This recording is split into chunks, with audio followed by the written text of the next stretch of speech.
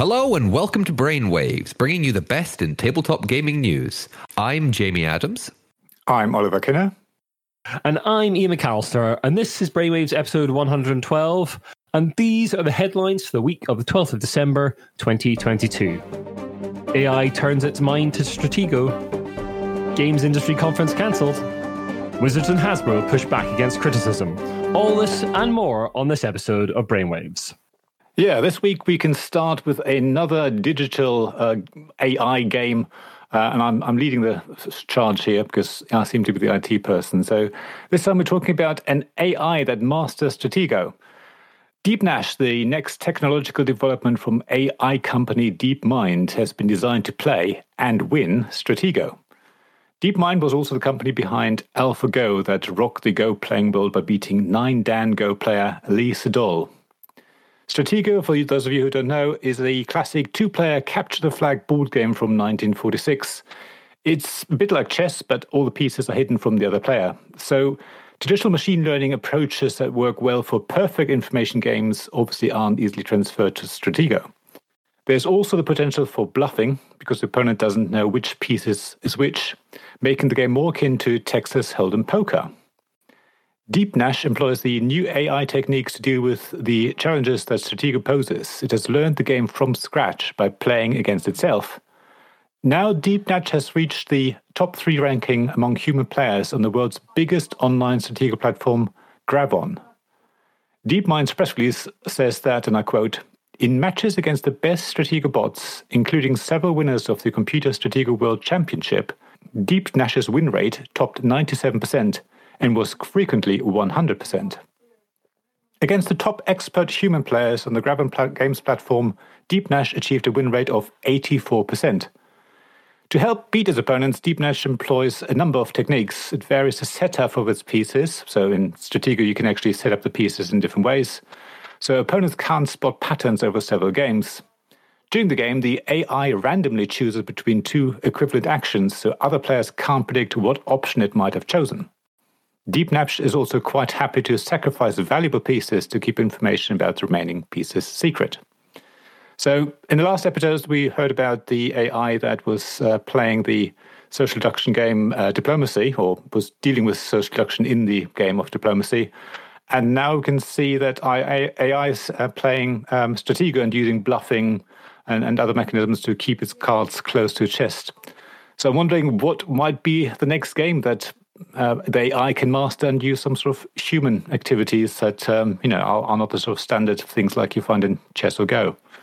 So Risk? Quite a lot of risk, yeah, good idea. I mean, maybe Oliver's an AI, because I can see Jamie tonight while we're recording, but I can't see Oliver because he's having video problems, as he says. Yeah. So maybe Oliver's actually just an AI. Maybe that's why he's so into AI stories. I'm actually a computer. Are we thinking, is it going to go for more classical games because there's more of a background that's more experienced with it? Or do you think it would go into what we would term now modern board games? Well, I reckon it's probably gone for all the classics because more people know them. Diplomacy and Stratego are well-known games outside the hobby. So that's probably why they've chosen those. But eventually, yeah, I can see them playing other games as well that use sort of human types of interactions that were not normally used from AI and computer. I mean, someone's got to be training an AI on like Magic the Gathering Arena or Hearthstone or one of those online card games, right? Someone must be doing that. I wouldn't be surprised. Yeah. That'd be the obvious place to go because at least those digital platforms exist already, so it'd be quite easy to get an AI trained on the game. And the grand plan is an AI that can play and win at Twilight Imperium, whichever edition they choose. Is that when we get just AIs playing against each other because it just takes too long to play? Probably, yeah. We'll just all watch and sort of enjoy it by osmosis. Yeah. Now, back in episode 104, we informed you of the formation of a new convention on the UK scene. The Games Industry Conference was meant for industry professionals, distributors, publishers, and reviewers, etc., to meet and chat out of the glare of the public eye. Now, I'm using the past tense, which may give you an indication why this is a news story. The conference has been cancelled for next year after it seems like there wasn't enough interest from those the event was marketed at. From the conference's website, I'll read a statement. The Games Industry Conference team regret to announce that we are postponing our 2023 event. We know this will come as a disappointment to all of our exhibitors and delegates and sincerely apologise for the inconvenience. We're grateful that so many members of the industry have been keen to register for delegate passes. However, despite some great early sales of exhibition space, the unfortunate reality is the uptake from exhibitors has not been as strong as we anticipated. While we could go ahead with the event anyway, doing so would mean compromising on the vision we promised our partners and those who had already signed up to attend. That is something we will not do. By postponing, we'll be able to offer a longer lead time for exhibitors to factor the event into their budget during this period of economic uncertainty. Pushing the date back also allows us to generate even more sign-ups for retailers, so that there's less risk with coming to a brand new event. We're also speaking with the venue to identify our options for changing the date. While we await clarity on this situation, we will continue talking with our current exhibitors about the options for refunds or rollovers on their bookings. Of course, we still welcome inquiries about exhibitor booths and registration for delegate passes for the 2024 event. I do believe that when we covered this in episode 104, we mentioned that it was going on at a very similar time to the, let's say, well-known Nuremberg Toy and Games Fair. Is it possible that's poaching a couple of customers, a couple of interests? Maybe a different time of year might be better? I think that last paragraph is saying the quiet part out loud. We're also speaking with the venue to identify our options for changing the date. I think that's the major problem there, really, isn't it? Too close to Nuremberg Toy Fair, which a lot of those companies are going to go to. And yeah, it's be nice to see a sort of industry event in the UK. It's a good idea, I think, in principle. But yeah, it has to be away from other bits of the event calendar for the year. I was going to say, I think the conference idea that they put together is sound, and definitely they should push ahead. But trying to compete with a large international hobby game related, at least, I mean, Toy and Games Fair is always going to be difficult. So yeah, change the date and keep going, because I'm behind it. I think this is a great idea, and we should see those conferences happening, definitely in the UK as well. For sure. In our last cast, we reported on how Hasbro looked like it was overly saturating the Magic the Gathering market, with too many what they call tentpole releases, alongside various expansions being released in between those sets. Hasbro executives have recently pushed back against those accusations in a fireside chat that featured Hasbro CEO Chris Cox and Wizards of the Coast President Cynthia Williams. The chat was hosted by Arpine Kakaran, an analyst from UBS, which is an investment bank. Arpine asked Williams what she thought about accusations the company is printing too many cards, to which she replied, "Our average post-launch sales quantities for our tentpole premier sets remained unchanged in 2022 compared to 2021. In aggregate, there is no evidence that Magic is overprinted, and the sentiment of Magic needs to cut print runs to support prices, that's a misunderstanding of our business and our customers. If our prices for a potential product rise significantly soon after our launch, that simply means that we're not adequately meeting customer demand, and we are making millions of players unhappy at their lack of ability to acquire the card they want to play." Later in the interview, Williams pushes back against the accusation that falling prices on the second-hand market are evidence that Hasbro is releasing too many sets of cards. She says, "We do understand that some players focus on the collectible trading aspects of our product, and we are always thrilled to see players enjoying and valuing our products for years after the initial release. But we don't participate in secondary market activity for Magic products, nor do we derive any revenue from trading or selling. What we do hear from some of our Wizards Play Network affiliated local game stores that trade and sell cards after an initial sale is that, like any market for any other collectible product, some products and individual cards do become more collectible than others, and values can change over time due to a multitude of external factors, many entirely unrelated to the number of cards printed. We have no indication that there have been any broad negative changes to interest in trading or post-purchase selling of Magic products." Williams goes on to say that players should expect a similar number of tentpole releases in 2023, about 6 sets last year, but they will be more spread out over the year. She blames supply issues on the recent slate of releases being so close together. Over the course of the chat, the topic turned to that of Dungeons & Dragons, and here there were some interesting tidbits to pay attention to. Williams expressed the idea that Dungeons & Dragons was severely undermonetized, and that some of the changes that have led to the success of Magic in recent years will be applied to the Dungeons & Dragons brand. Exactly what this means at the moment remains unclear, but she did say, "Dungeon Masters only make up about 20% of the audience, but they are the largest share of our paying players today. For the rest of the players at the table, we believe digital will allow us to offer a lot more options to create a rewarding experience." It's worth noting that Williams has previously worked at Microsoft as a general manager and vice president of its gaming ecosystem commercial team, i.e. making money through selling digital games. So, chaps, what the changes do you think this is going to bring to D&D? Obviously, we've had a lot of talk about One D&D over the last little while. They've been pushing what's going to be coming in terms of their digital efforts, a sort of online portal that you'll be able to play D&D through. Sounds like they're planning to monetize that in some way. What do you think? Right. So they said it's under-monetized. How are you able to monetize? How are you going to over-monetize D&D without basically just doing, you have to play it online, you have to use our Hasbro only or Wizards of the Coast only system, and you have to download pretty much everything, which will cost extra money. Because if you do it like at the table, one person needs to buy the books, say 3 books, your standard 3 books for Dungeons and Dragons, which cost about £30-40 each. So you're talking about £120 max. Then you need people to buy dice, maybe a 5 or a 10 or each. So you're looking at 130, 140, £50. But then you can keep playing for as long as you like. Now, see, now I'm in agreement with you. I mean, that's how I played role-playing games for my entire GMing career. That's our privilege that we're able to do that. But I've got some friends who run D&D down south, and they've been playing with new players, and those new players are much more into using digital tools at the table, like the stuff that exists right now, like D&D Beyond and that kind of thing. They are much more integrated into that digital ecosystem. And while there's not a lot of money to be made there right now, Wizards could change that. So I think that is one way they're going to go, is like that integration of D&D Beyond into the sort of at the table experience. Yes, but if you recall recently, the way they make money. Going back very quickly to the comments on Magic the Gathering, there was the 30th anniversary this year, and there was the 30th anniversary set, which was a series of booster packs full of non-legal reprints from the game first years of production. That was $999. Now that wasn't guaranteed to get you, non-legal reprints of the Black Lotus or something like that. It was just potential. And she did say the scaling back the stock was not a good short-term financial decision, but definitely the right call on the long-term health of the brand.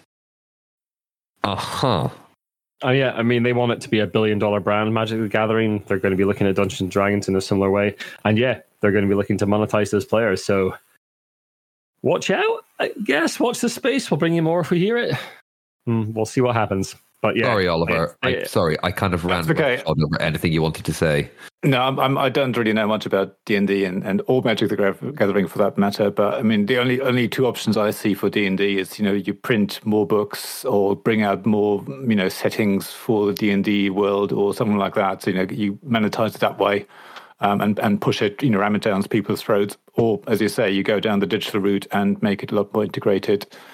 And, online, as we know, as a matter of subscriptions, you pay a monthly fee and then you use it as much as you like. And that's a nice model because you have a sort of consistent income stream as a business. You know what you're getting each month. So, yeah, who knows? Anyway, let's go to a couple of updates before we move on to the rest of the news.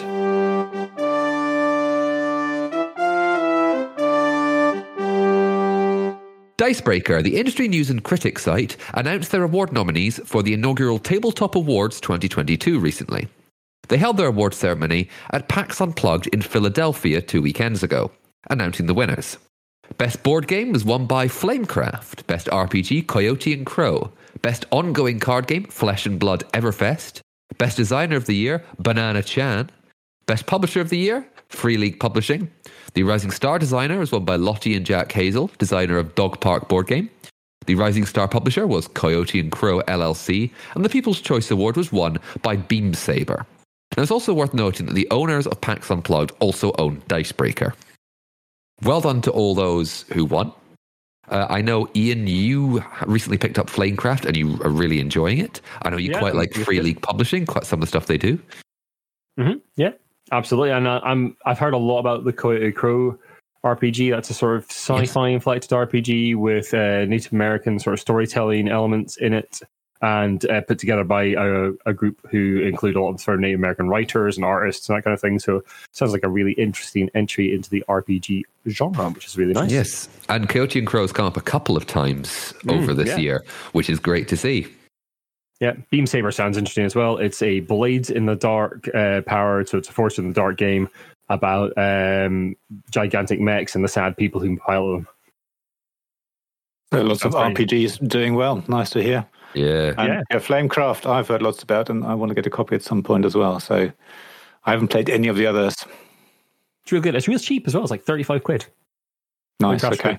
I like how that is really cheap by gaming standards. We're like, oh, that sounds really good.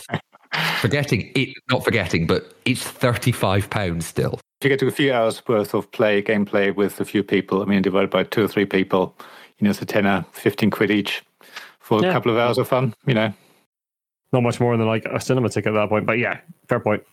No, I know what you mean, but it's just always worth remembering that when we talk about board game prices, the fact it is a luxury item, this is a luxury hobby, it is still, I'm paying £35. That's very reasonable compared to, let's say, the £120 or something like that for Frosthaven, which you could beat someone to death with the box. I can't remember if Frosthaven was more expensive or not. I'm sorry. Or the €170 of the product we're about to talk about. Yeah, we're going to... I like it. What we're talking about next is Teberu. Now, there was much excitement in some quarters of the board gaming world on the initial announcement of Teberu some 2 to 3 years ago. This was a, in quote, board game console with integrated dice, holders for miniatures, etc. It's basically a digital implementation where you can, or as promised at the time was that you can play basically any game with it as long as it has sort of the interfaces there. It will record where things are. It might even respond to actions, might read out cards and things like that. So it was supposed to help you combining the digital world with the analog world in one situation.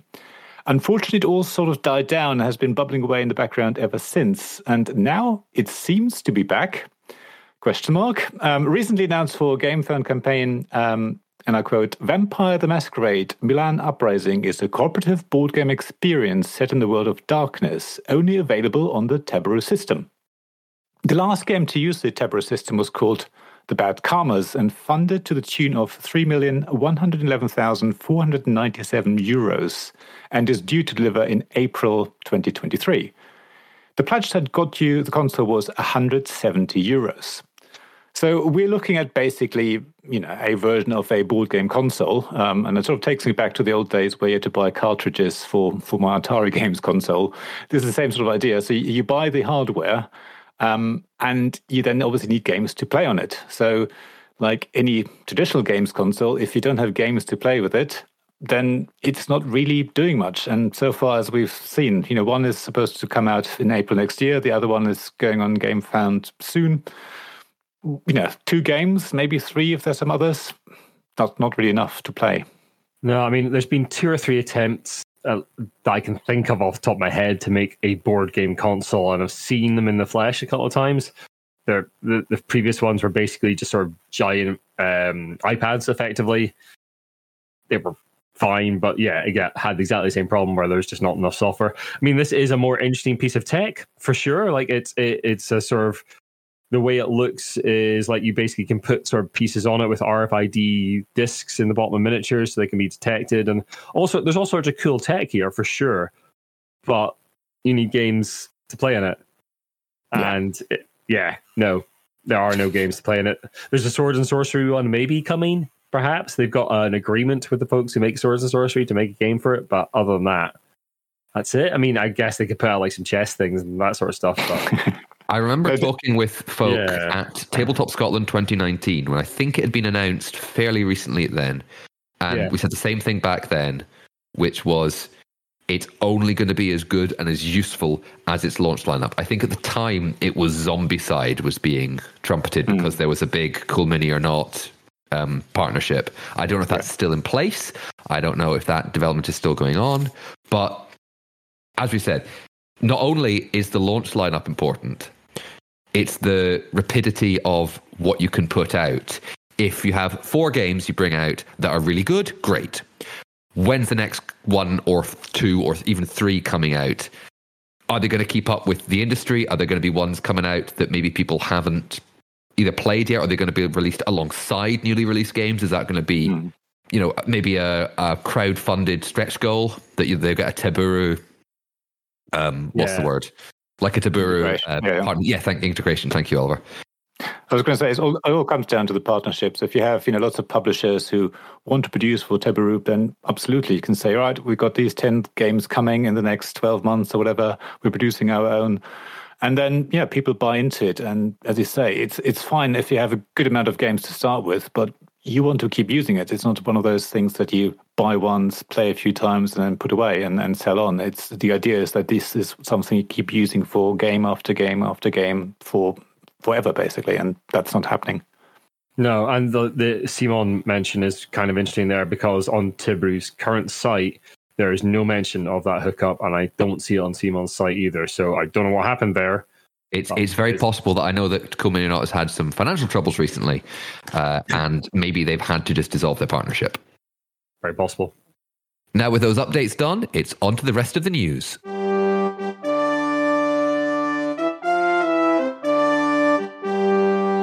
Bit of a sad one at the top of this bit of section of our cast. Reaper Miniatures have announced the sad passing of their CEO, Ed Pugh. From the Reaper website, we're deeply grieved to announce that after a brief illness, Reaper President and CEO Ed Pugh has passed away. In his life, Ed took on many roles: son, brother, father, grandfather, partner, friend. Ed's life's work was spreading creativity and joy by producing miniatures and building a strong and enduring community. He always sought to lift those people around him by fostering an environment of learning, kindness, and self-expression. In his passing, Ed leaves a void that nobody will ever be able to adequately fill, but we hope to do honour to his memory and his legacy. In his memory, please donate to the animal shelter of your choice. ICV2, one of the industry websites, has got a nice article on the changes Ed brought to the industry. They draw attention to his foundation of a miniatures company that did not rely on licenses, and his work in bringing affordable resin miniatures to market through the Bones campaigns. In addition, he pioneered making it more acceptable for stores to back Kickstarters, with many retail stores backing the Bones Kickstarters over the years. The thoughts of the entire Brainwaves team are with Ed's friends, family, and colleagues at this difficult time.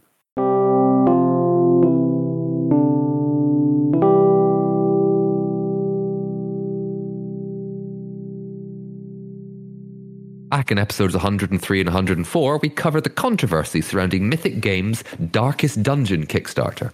At the time, the company was asking for more money from backers to get their games to them, with those unwilling or unable to stump up the cash effectively going to the back of the queue in terms of delivery schedules. Now, the company is once again angering backers with a recent Black Friday promotion. They put up much of the Darkest Dungeon game at a discounted price for apparently immediate delivery. Although this does happen on a regular basis with crowdfunding campaigns, it feels particularly egregious to some in this case. Once companies have got the stock in the country that isn't promised to backers, do you guys think they should be allowed to sell it? It happens quite frequently with Kickstarters. I know it can aggrieve backers, as it has done in this case. Should they be allowed to sell it, or what's the alternative? Well, you print 200 games for people that you know you're going to get to them. They're somehow going to get to them. Then you print 1,000 games going, this is for me, and I'll sell it on. I think they should be able to, but I think there is still the impetus, and you have, people have given money to them to go, can I get my game, please? Yeah. Now, are they going to take money that they've earned from this and get it towards getting to people that need it? Yeah, you would hope so, at least. I think it mostly comes down to communication. It feels like that got sprung on backers quite as a surprise. If Mythic had been upfront a little bit about it and said, look, we've got stock in the country that isn't backer assigned, we're going to do a Black Friday sale on that, we just wanted to let you know. You're still going to get some angry people, but at least it's not like out of nowhere. Yeah, so it always comes back down to communication. Things go wrong, things happen. You explain that to your backers or to your customers in general. It doesn't have to be just Kickstarter backers. It can happen to anything. Kickstarter backers are still customers. Yeah, so different just make sure that they're aware, we had troubles, we're trying to recoup some of our losses or whatever it may be. Just explain the reasons, and I'm sure people are fine with it. As long as everyone gets their game in the end, they're paid for. Yeah, so talk to your people. Indeed. Oliver, more board games are being optioned for films. Apparently so. We've discussed many times on the cast the cultural expansion of the tabletop hobby as it encroaches onto other areas of our societal landscape. So now it seems that one of the big games for the last decade has caught the attention of the Hollywood studios and has been optioned for a film. That's right. It's time for Terraforming Mars to make its way to the big screen. it's not like there have been numerous other Mars films before now, have there? So yeah, it's nice to see that a big game and a popular game, Terraforming Mars, that's now been spun into lots of subsequent, sequel games of various ways. And I think Terraforming Mars, basically, I think you probably heard in many ways recently as Kickstarters and Terraforming Mars, the card game and this. So it's nice to see that Hollywood obviously has jumped onto this and has optioned for film. And we have to remember that means nothing. It just means that they can decide to make a film out of it and no one else can until they've decided that they maybe don't want to make a film out of it. So this is just now going to sit somewhere in a drawer for a while until we hear hopefully further things that maybe this is going to be made into film. So yeah, what do you guys think? How are we gonna see Terraforming Mars hit the big screen? What it would look?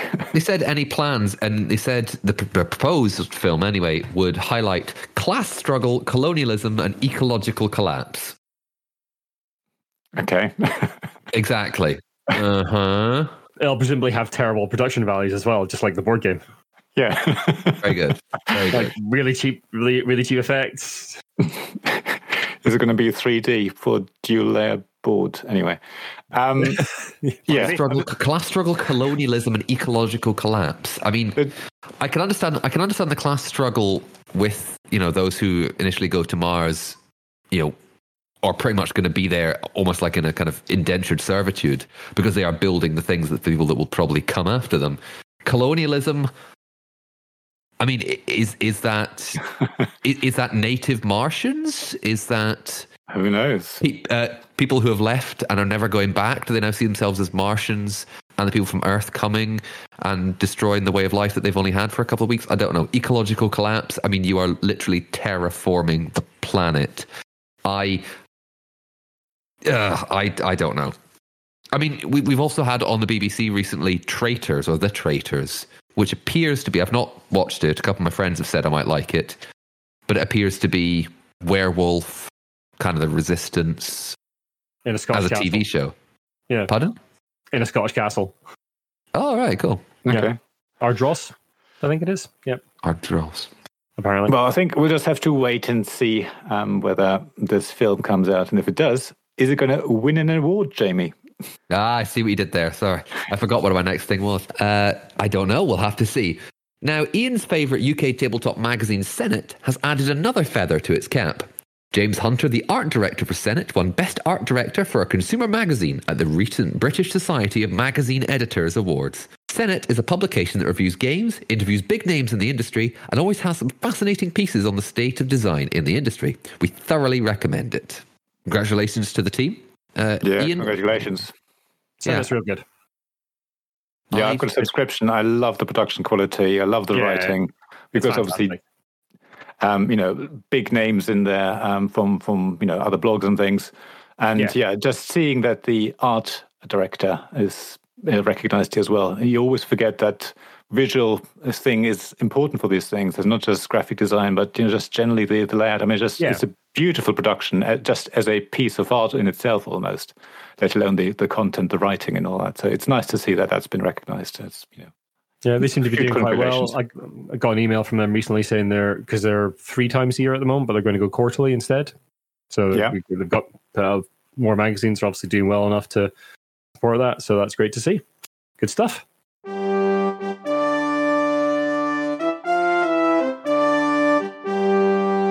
If you're looking for a job in the industry, then we've got a couple of wee things for you coming up. Dungeons & Dragons is looking for a new art director to join the team, and I think they're also looking for a new creative director as well for the sort of overall vision of Dungeons & Dragons. So you can go and check that out on Wizards' website.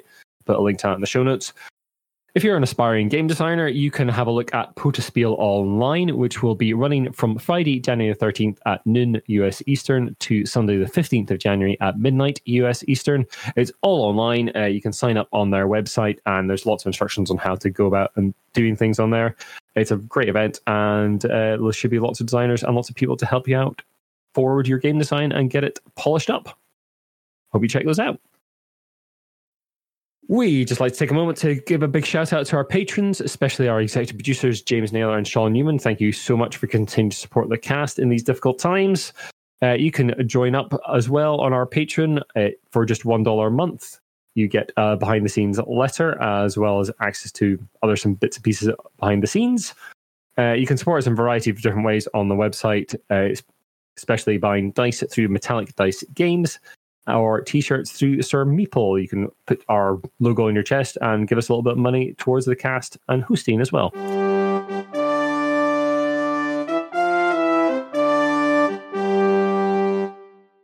But Jamie, it's that time of year when you want to sit around, light a candle and read a nice board game. Well, you say you want to light a candle. That's because heating bills are so expensive now. Well, yeah, you got to warm up somehow. Oh, you could burn some board games. That's right, I said it.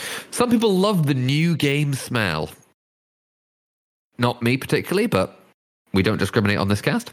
Now you can have it in your house without buying new games. I know, calm down. What? According to Dicebreaker, publisher CMYK, known for the party game monikers, created the new board game smell candle because the company wanted to. They created it in partnership with the fragrance studio Joya, and apparently it smells of paper, ink, and cardboard with a supposed burn time of 50 to 60 hours.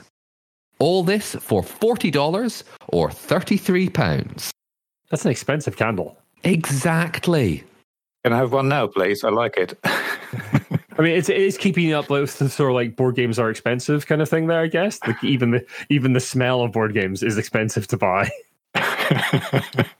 Yeah, fresh out of shrink game. This sounds. I mean, this is a quite a trite question, but what other smells do you think could be marketed from the tabletop industry that people, I'd like to point out, people would like to smell? Again, we don't discriminate, but let's put it on the bent of things that might be pleasant to smell. I reckon wooden components. The smell of wood components. Yeah. Okay. Yeah. That's good. Maybe the smell of a newly opened booster pack for like Magic the Gathering. Again, that's going to be very similar. It's going to be very similar. It's going to be quite. I'm going to make a laser cut MDF. Oh yeah, nice. Yeah, nice. Whenever you pass by the TT Combat stalls in UK Game Sets, there's just that smell of the stuff, isn't there? I know not everyone's a fan of TT Combat, but yeah. Oh, that smell is gorgeous. Anyway, enough of my reminiscing. Thank you very much for listening. If you like what you listen to, then the best way to help us out is to share the podcast, drop us a review and a rating on iTunes or the platform of your choice. You can also follow us on Oliver. First of all, how you can reach me at tabletopgamesblog.com, the website, and everything you'll see on there. You can follow us on our Discord, on our Twitter is The Giant Brain, which is mostly Ian who runs that. Our Instagram is The Giant Brain UK. Our Facebook is The Giant Brain. Our website is giantbrain.co.uk. Our email is giantbrainuk@gmail.com. If you want to send us any messages, keep it clean. Please do. Or don't. We'll just ignore them. I mean, yeah, but still. Anyway, look after yourselves, everyone. Very quickly, is this the last one of the year? No. Okay. Probably it will not be the last one of the year. So we won't wish you Merry Christmas just yet. No. Have a terrible Christmas. Have an awful Hanukkah. See you in 2 weeks' time, anyway. Have a despicable Kwanzaa. Bah, humbug. Bye. Bye. I don't mean all that. Bye-bye.